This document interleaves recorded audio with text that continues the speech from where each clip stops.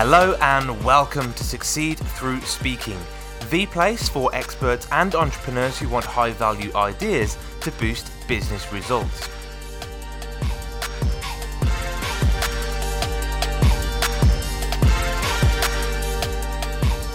Hello, I'm Tom Bailey, and in today's Speaker Stories episode, I'll be getting to know Roger Edwards, who's the host of the popular and award-winning Marketing and Finance podcast, as well as being an experienced marketing professional, helping businesses with their marketing strategy, content, and social media. So Roger, hello, and a very warm welcome to today's episode. Hi, Tom. Thanks very much for having me on the show. Really looking forward to having a chat with you today. Fantastic. Thanks so much. And just for some of our global listeners, whereabouts in the world are you right now? I actually live in Edinburgh, which is in Scotland, and it's actually a beautiful day today, which is very unusual for this time of year. Yeah, absolutely. Yeah, we're starting to see that weather coming towards the Easter and spring. So yeah, can't wait for that to start warming up a little bit. Now, thank you so much. And I just wanted to share a little bit more about you before we do get started. So Roger clocked up many years in the big corporate world as a marketing director of several UK financial services brands before starting out his own consultancy. He now uses his expertise to guide his clients in designing engaging marketing campaigns. Now, I know that you're also an experienced speaker, Roger, so as we're going to be diving into your journey with speaking, I'd love to ask my first question, which is, has it always been like this? Were you always a naturally great speaker, or were things a little shaky in the beginning? It's interesting. I started doing presentations when I used to work in what I call big corporate, and we're going back over 20 years here. And I guess at the time, if I remember rightly, one of my bosses effectively chucked me right in the deep end. We were going out to do a product launch, and I was a marketing assistant, and he asked me to help him put together the slides for the presentation. And of course, in the days leading up to it, we worked together, putting the presentation together, and literally about 24 hours before the first of the events, he said, "Oh, and by the way, you're actually going to be delivering part of this presentation." So it was almost like, throwing me right in at the deep end and making it stick like that. And so I effectively went in it without any experience of public speaking at all. But the actual speaking part of it seemed to come quite naturally. But I think that because I started in corporate, and because I'd sat down with him and we'd basically put together a deck of slides, I reckon the shaky start probably was the fact that what I was really doing was standing up on a stage in front of what were financial advisors and sort of using the slides almost like a script. And obviously I was trying to be interactive and engage with them. But, there was always that looking behind me and checking the words and worrying about what the next slide was. And I guess over the years, I became much better at hiding that. But for a long time, it was mainly down to, let's start with the PowerPoint presentation and then take it out and do the presentation. And over time, as I exited from big corporate and started doing a lot more event speeches, what I would say more of a proper keynote speaker, public speaker, professional speaker, I guess, as opposed to being a corporate presenter, I started weaning myself off PowerPoint and focusing much more on the structure of the presentations and the stories that would go with it. Right. Yeah, we've all seen those 300 slide PowerPoints where the person's just reading word for word what's on the screen, and they might as well read it themselves because they're a lot quicker. So yeah, I understand how you've moved away from that towards storytelling. So that's great. Now, next question is, when you hear the title of this podcast, Succeed Through Speaking, what does that make you think of? Do you think that speaking is a big part of success in business? I think today, speaking is almost integral to pretty much everything, isn't it? Mm-hmm. I suppose that has really been highlighted to us over the last 2 years with the pandemic. Yeah. We've been locked in our houses. We've been having to interact on Zoom and Teams and this, that and the other. And of course, for a long time during the pandemic period, any events which would have taken place in a hotel or a theatre or a presentation complex have had to go online. And I think people of all levels have had to become used to this new reality. And in reality, that's what we're doing. We're speaking, whether it's in public to 5 or 6 people on the other end of a Zoom call, or whether we're stood on a stage in front of 10,000 people, it's public speaking. And I think it's become more and more important today to have this skill. But as we started off by saying, it's not just enough to stick together 300 slides. No. You know, what really sets you apart from other people is the way you structure the actual presentation, the way you weave stories into it, the way you weave calls to action into it, and maybe even how you weave different sorts of emotions into the presentation that you're giving. Absolutely, yeah, loads and loads of skills that we've got at, and a resource we've got available as a speaker to bring that in, to bring that presentation to life. So the next question, and I'll come back to the point you made around Zoom and the pandemic and how we've had to move into this virtual speaking world. But let's think about your career then, that shift from corporate to consultant. How important do you think speaking's been for your career success to date? I think that it's been absolutely pivotal. When I left big corporate with the intention of becoming a consultant, speaking was always going to be a big part of how I was aiming to get clients. And ultimately, I wanted to write a book as well, and that's come along. But originally, the two things that were going to put me in front of people were public speaking at events, and also the podcast that I run, the Marketing and Finance podcast, which I started after I left big corporate, and which I still do today. And it's still the fact that the majority of the business that I get comes from people who've either watched the podcast or people who've seen me present at events. Again, admittedly, over the last couple of years with the pandemic, that's been a bit different, because all the events that I've spoken at have been online. And I don't care what anybody says, you know, you can do a good presentation online, you can adapt it, you can make sure that it's still engaging. But I don't believe that unless you're in a real room with real people to have that proper interaction, I don't think you get as many opportunities to follow up after the event over coffee or over a beer or a glass of wine after the event. So it has changed a little bit, but it's always been the main plank of what I wanted to do. And I did have to change, as I said, the approach. I had to become a better real speaker, as opposed to, I would say, a corporate PowerPoint presentation reader. And therefore, I made sure I went on quite a lot of training courses. I studied how other speakers put together their presentations, different TED Talks, that sort of thing, speakers that I admired, and started to work on my own style. And it's interesting, just before I left big corporate, I was presenting at what I would call like a round robin corporate event, and the idea was that at this event there was all sorts of different breakout rooms, and each breakout room probably held about 30 seats for 30 delegates.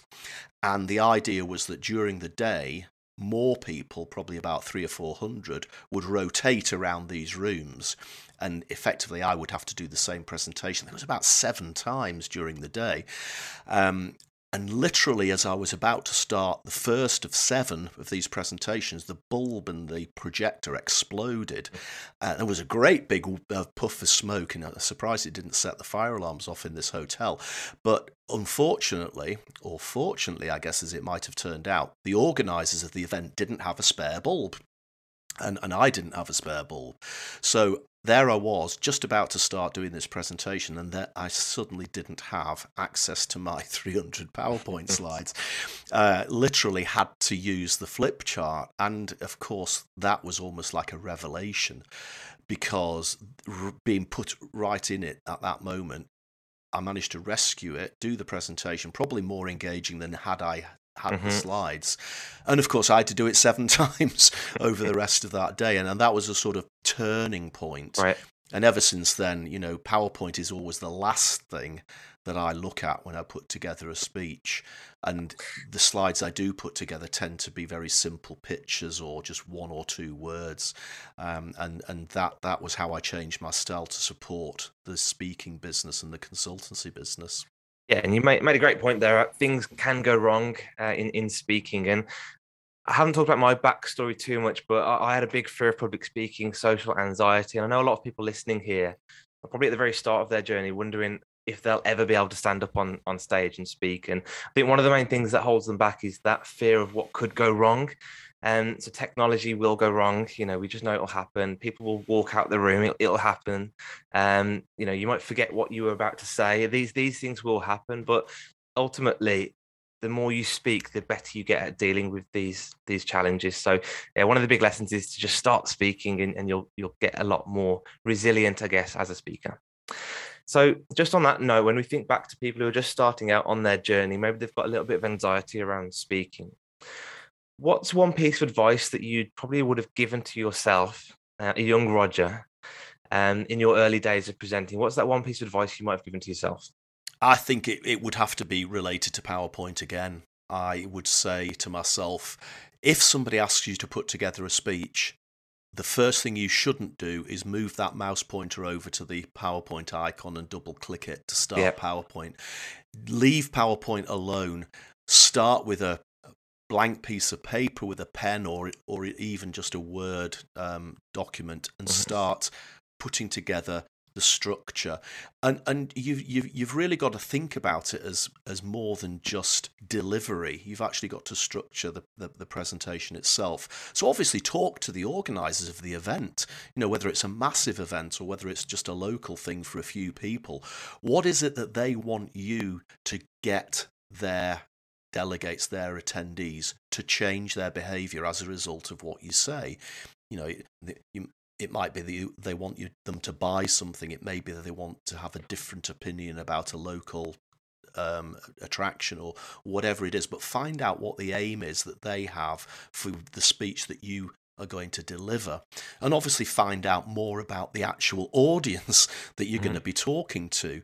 And the more you know about the aims of the presentation, the more you know about the audience, that actually does take some of the fear away, because a lot of the fear that we get about public speaking is that fear of the unknown, isn't it? Yeah. It's whether the bulb's going to explode or the slides are going to fail or you're going to forget your presentation. You can mitigate all of those things happening.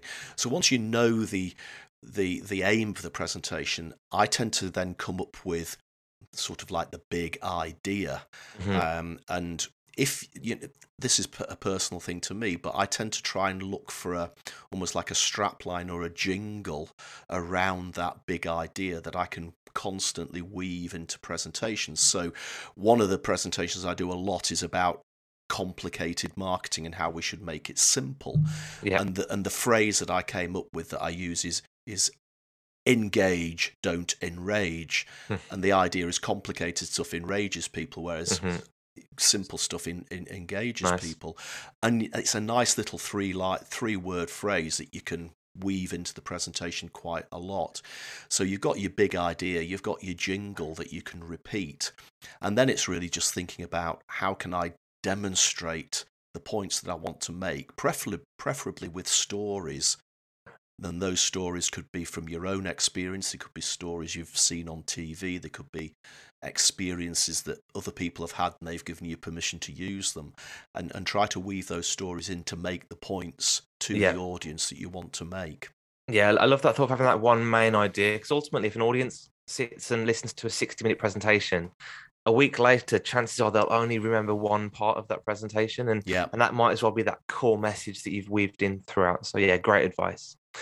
And we also have listeners who are at the other end of their speaking career. Maybe they're speaking on stages, but they're not yet getting paid to do that. So have you got any advice for people who would like to become a keynote speaker or a paid speaker at some of these big conferences that happen? I think the thing is just to stick at it. We all know, unfortunately, that there's a lot of events out there who just won't pay their speakers. It's a massive bone of contention. I get really frustrated when people phone up and say, can you do this presentation at our event, but we don't have a budget for speaking. But just think of all the exposure you'll get. And, my immediate sort of reaction is to bite my lip or I want to say, well, I'm afraid that exposure doesn't pay the bills. Yeah. Exposure doesn't pay the mortgage. But the sad fact is, there are events out there who don't pay, and it is annoying because they'll be paying the venue, they'll be paying the people who make the coffee, they'll be paying the audio-visual technicians, but for some reason they don't seem to think that they should pay the people that people are ultimately going to go and come and listen to. I think the thing is that you stick at it, turn up, do some speeches.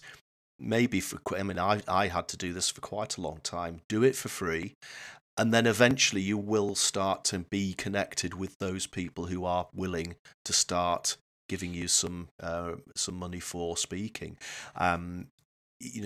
Yes, you can approach people, you can tell people what your fees are, but if you've got that back catalogue of events that you've already spoken at, and even better, you've got video of yourself performing that you've taken at those events, then it all starts to add up. It gives you more of an opportunity to start being paid to speak.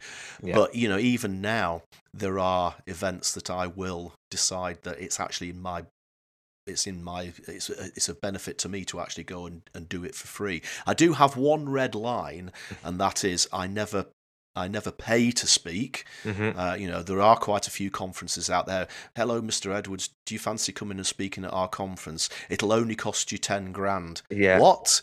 Oh, well, that means you get in front of 500 people. I'm sorry, but and the second red line is that if you're going to turn up and do it for free, I think the least they could do is pay for your travel. But that's my personal opinion. Yeah, great. Thanks for that advice. And I think just one topic I wanted to just swing back to, or loop back to, should I say, is this concept of the virtual conferences and potentially even hybrid conferences. We've just had a 2-year pandemic. We've all been locked down at home, and we've been on Zoom and Teams and all those different platforms. Is that here to stay, or do you think the world's just going to go straight back into face-to-face speaking events? That's a really interesting question, and I think that we will see a lot more hybrid stuff going on. I don't believe that online or hybrid will replace real life, because as I said before, there is nothing better than doing a real in-person conference. The thrill of actually standing on a stage can't be beaten, and you never ever get that in by doing it virtually, because you can't see the audience, and even lots of little squares on Zoom doesn't feel like an audience. However, I think that what the pandemic has shown is that you can get a bigger audience if you do a hybrid event, or at least if you give people access to the online, to the real life in-person thing online. Yeah. It is a very difficult balance though, because I really don't think it's enough to sort of go back to a big event theatre, stick a load of cameras on the bottom of the stage, and then just stream the speaker, because somebody sitting and watching at home is probably not going to get the same experience as somebody sat in the theatre. So you've got to give them something to compensate for the fact that they're not actually in the room, and they can't go and have a coffee with everybody else, or have lunch with everybody else, or whatever it might be, and that's quite difficult. You're almost thinking about creating 2 events with about 50% of it overlapping, and that can be very expensive. But the fact is that I actually work, one of my clients is a big financial services conference, and what we found is that the finite number of people that we can get into the venue that we always use is about 350 people. When we did do the virtual version of that conference during the pandemic, there was about 1,000 people watched it. Yeah. So you're now thinking, well, actually, how can we help those, I can't do the maths, 650 other people that can't fit into the actual room? What can we do to actually engage them? And in the end, we did a sort of highlights video, which wasn't virtual, obviously, but it worked for that particular audience. But yeah, I think the combination of live and virtual will carry on. But personally, I really am very excited about being back in a real life event stage, and I've done a few already, and that's the best as far as I'm concerned. Excellent, thank you so much. And the last question from me is, if anyone's listening and they're interested in either booking you as a speaker, as long as they've got budget, or finding out about your marketing campaigns, where can people connect with you online? Right, my website is rogeredwards.co.uk. I've got a dedicated speaker page on there as well as the information about the podcast. But if you want to get in touch with me quickly, Twitter is probably my favourite social media platform, and that's Roger_Edwards. Great. Awesome. Thank you so much, Roger, again, for your time today. I really appreciate you coming along and sharing your background and also some great value with that audience. Thanks, Tom. Great to see you. Thanks.